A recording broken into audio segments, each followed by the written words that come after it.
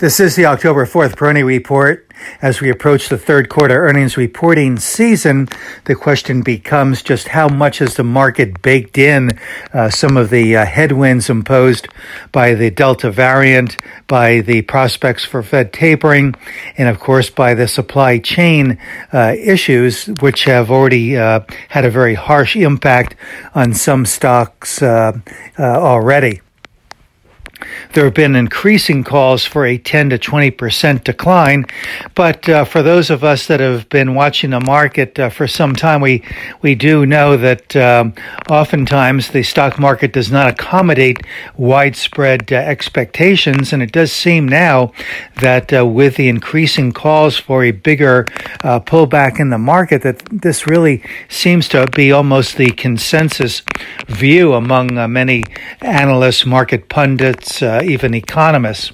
So it could very well be that the market might suspend that kind of a decline. And I'd make the argument still that the volatility and rotation that we saw, not just in September, but through much of this year, especially earlier this year with respect to the growth stocks in particular, may have addressed some of these concerns significantly, not perhaps fully, but I think to a pretty significant degree.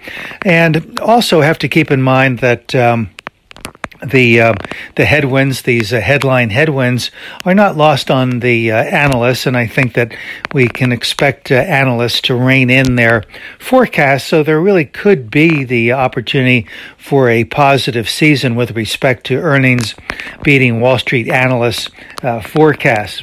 And that is something I think the market would be most inclined and most wanting to see here. So there is already, I think, a lot of expectation that the supply chain issues are going to be reflected in the earnings, and that analysts will also be watching for the forecasts among those companies, especially potentially impacted by the supply chain issues. That will also have a bearing. So with respect to the cyclicality of the market short term, it would seem that there could be a pivot point coming here right around the time of the heart of the earnings reporting stage, which would be the mid part of this month. So we really could be weeks away, I think, from a pivot point here in the market.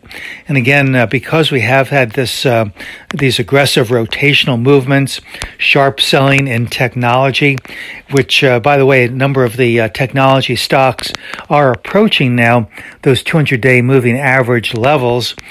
Certainly, each one has to be considered in its own case, but I'd say on average that the tech stocks now are probably, that is the marquee tech stocks, generally speaking, are probably within about 5%, maybe 8% of their within their 200-day moving average level. So still some more room there to the downside for technology, possibly here.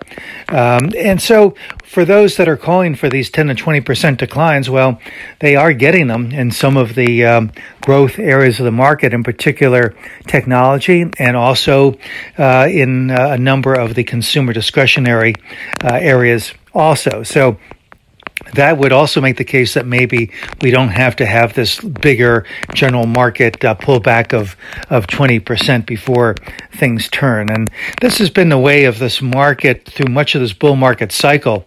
It's addressed price and sentiment excesses for the most part, not entirely, but for the most part through these rotational movements. And we've seen some pretty aggressive rotation here year to date. So I generally remain constructive.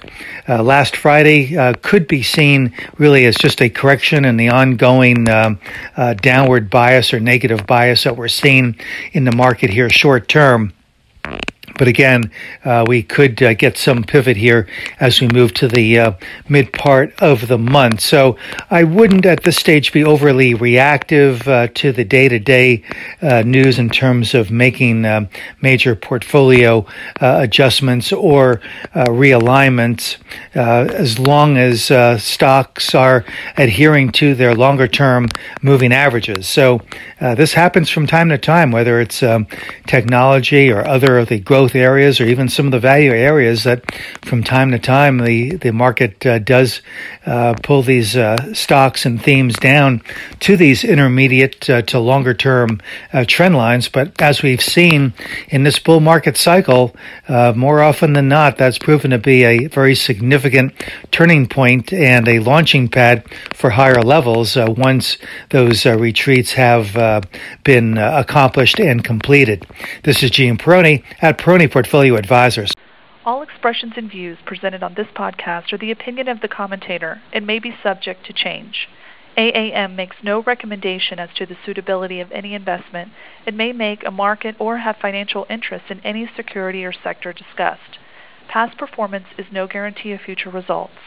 Investors should consult a financial professional before making any investment decision.